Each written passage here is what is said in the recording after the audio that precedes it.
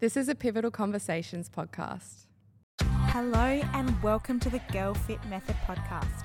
I'm your host, Natasha Wakefield, and I am here to help you take charge of your health, get empowered, and ultimately become the best version of yourself. Let's go. Hello and welcome back to the Girl Fit Method podcast.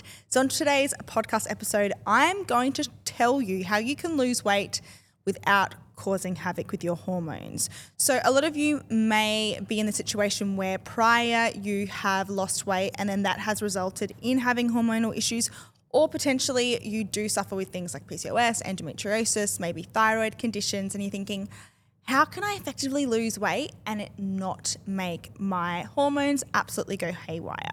So I'm going to give you 4 tips today. But before we jump into that, I want to say, please, if you haven't already and you enjoy this podcast episode, leave a rating and a review.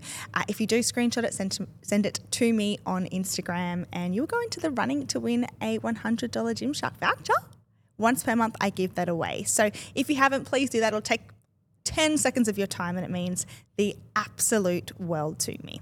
All right, so this is going to be a bit of a mini episode. I want to just kind of smash out these 4 points.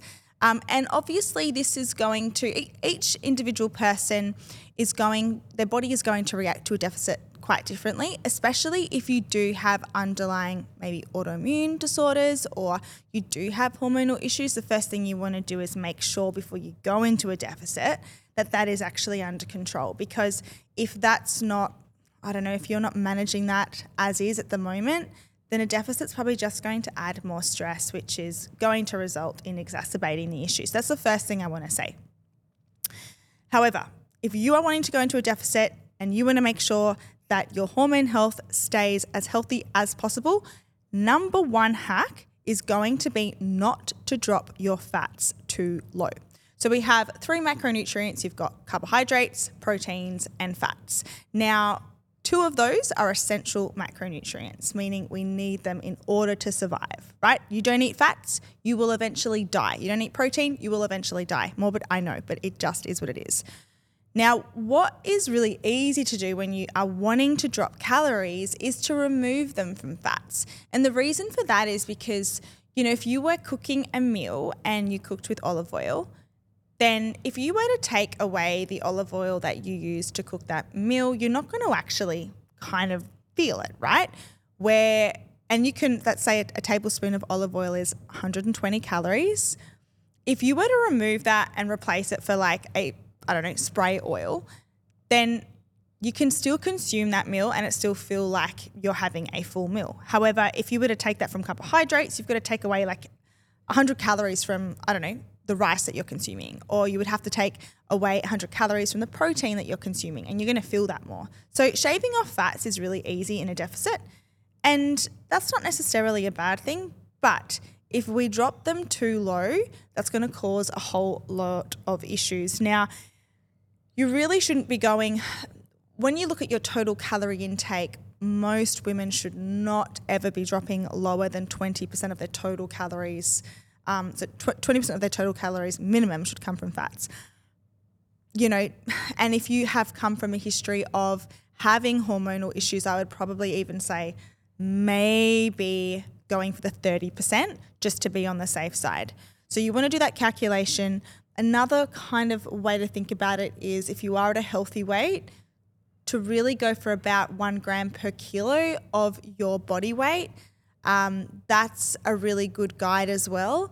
However, sometimes in the past, what we have found with our girls is that it's not necessarily when they have had hormonal issues like they've had an irregular cycle that their total calorie intake hasn't necessarily been the issue. It's been the ratio of their macronutrients, and they actually just need to increase their fats. And we'll talk about fats, you can get an amazing source of fats from things like avocado. Olive oil is amazing. Avocado oil is really good. Nuts are fantastic. And actually oily fish as well. I highly recommend that because you're getting your omega-3s too. So making sure that you're including those into your diet is going to be really important. Also, fats do help with the absorption of fat-soluble vitamins too. So it's vitamin A, D, E, and K, I believe. And they're also really vital for your overall functioning body, but also when we're thinking about things like skin health, bone health as well. So don't drop your fats too low. Quick interruption. So if you want to win a $100 Gymshark voucher, I give one away per month to anyone that leaves a rating, review, and subscribes to the podcast. All you need to do is take a screenshot of that rating, review, send it to me on Instagram at Girl Fit Method podcast Instagram page, and you will go into the running. All right, back to the podcast. Point number 2 is going to avoid excessive exercise. So I talk about this all the time. Exercise is wonderful and we want to move our body. However, when you're pairing a calorie deficit with excessive exercise, what you're getting is a bit of a recipe for disaster. So if you think about it, you are putting a bit of stress on your body being in the calorie deficit. When you are adding in excessive exercise into the mix there, you're kind of like doubling down on that stress. So now you're getting stress from all areas. And the first thing that your body does when it is stressed is it's going to think about, and it's not getting enough food in, it's going to think about, okay, well, we need to prioritize the functions in the body that are going to keep you alive and you know, your heart beating essentially. And usually the first thing to be impacted is your digestion and your hormonal health. And so really avoiding excessive exercise is huge. And what is really interesting is that when we work with girls in getting a regular cycle and getting their period back, the first thing that they will do is they will increase the food that they eat. And for whatever reason, that feels a lot easier than decreasing the exercise. And you're probably thinking, yeah, and I actually experienced that for myself too. It was the exercise, decreasing that felt the hardest. And I think the reason for that is because when you're used to moving your body so frequently, that's a new habit that you've created and formed for yourself. And we also get that good feeling as well, right? After we exercise, and we can sometimes rely on that. When we remove that, we've got to replace it with something else. And you can feel a bit uncomfortable, like, oh, I just need to be moving, like this feels unnatural. But in fact, too much of a good thing can be bad, right?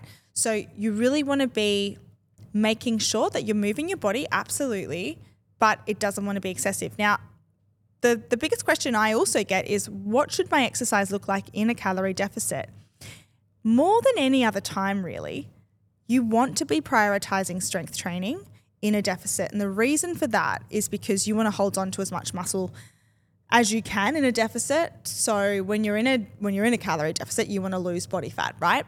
Now, you want to be sending really strong signals to your body to hold on to muscle. We do that through strength training, and we also do that through making sure that we're eating enough protein, right? Those two things together. And what girls do is they go, all right, I'm going to throw everything at the wall. I want to lose weight, therefore I'm going to eat less and I'm going to exercise heaps. And all that does is cause all of this additional stress in your body.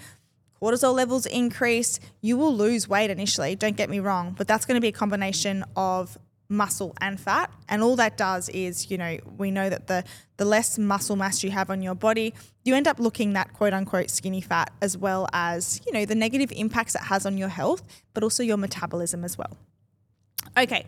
Number 3 is going to be, don't stay in a deficit for too long.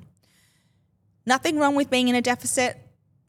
And like I said, being in a deficit, regardless of your situation, your body's going to be a little bit freaked out by it, and that's okay. But what that means is that you need to have different phases of your nutrition, right? So you can't just stay in a deficit forever. You can't. And you're actually not going to continuously lose fat either. It's a matter of being in a deficit for a period of time, and you may not reach your end goal at the end of that, and that's okay. What you need to realize is that getting to your end goal takes those cycles. Takes cycles of being in a deficit, coming out of a deficit, staying out of a deficit for a while. And usually a general rule of thumb is going to be double the amount of time that you want to take the amount of time that you were in a deficit, double it, and spend time up at maintenance, eating that amount. Psst, I just need to share a quick message with you all. So listen, if you are stuck under eating, over exercising, and seeing no changes in your body, and you are ready to make that change, head down to the show notes. We have an application form for our one-on-one coaching program that includes our 3-phased coaching method that has helped women across the world find food freedom and improve the look of their body. All right, back to the podcast episode.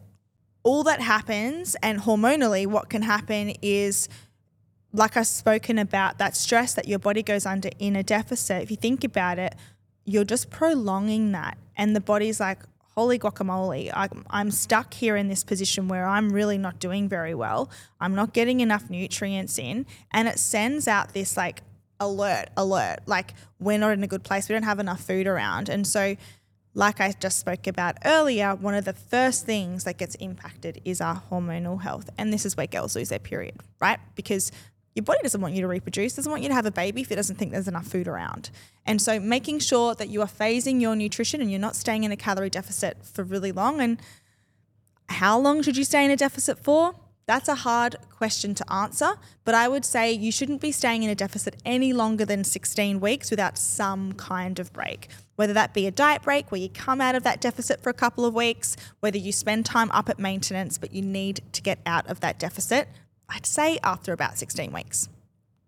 Okay, and the very last point to keep in mind is please do not cut carbohydrates. Do not cut them. Okay, let's talk about why carbohydrates are so important in hormone production.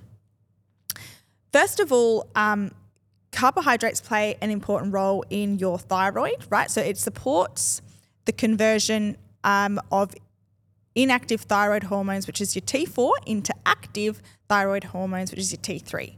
Now, this is what will make sure that your thyroid function is doing really well. Now, what we have found, and a lot of women experience, is that in their younger years, if they've spent a lot of time yo-yo dieting, majority of women have done low carb.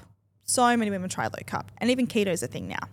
And there's research to show that there's a lot of benefits in keto, and there really is. A lot of those studies have been done on men. Now, I'm just trying to think of her name, and her last name is Sims.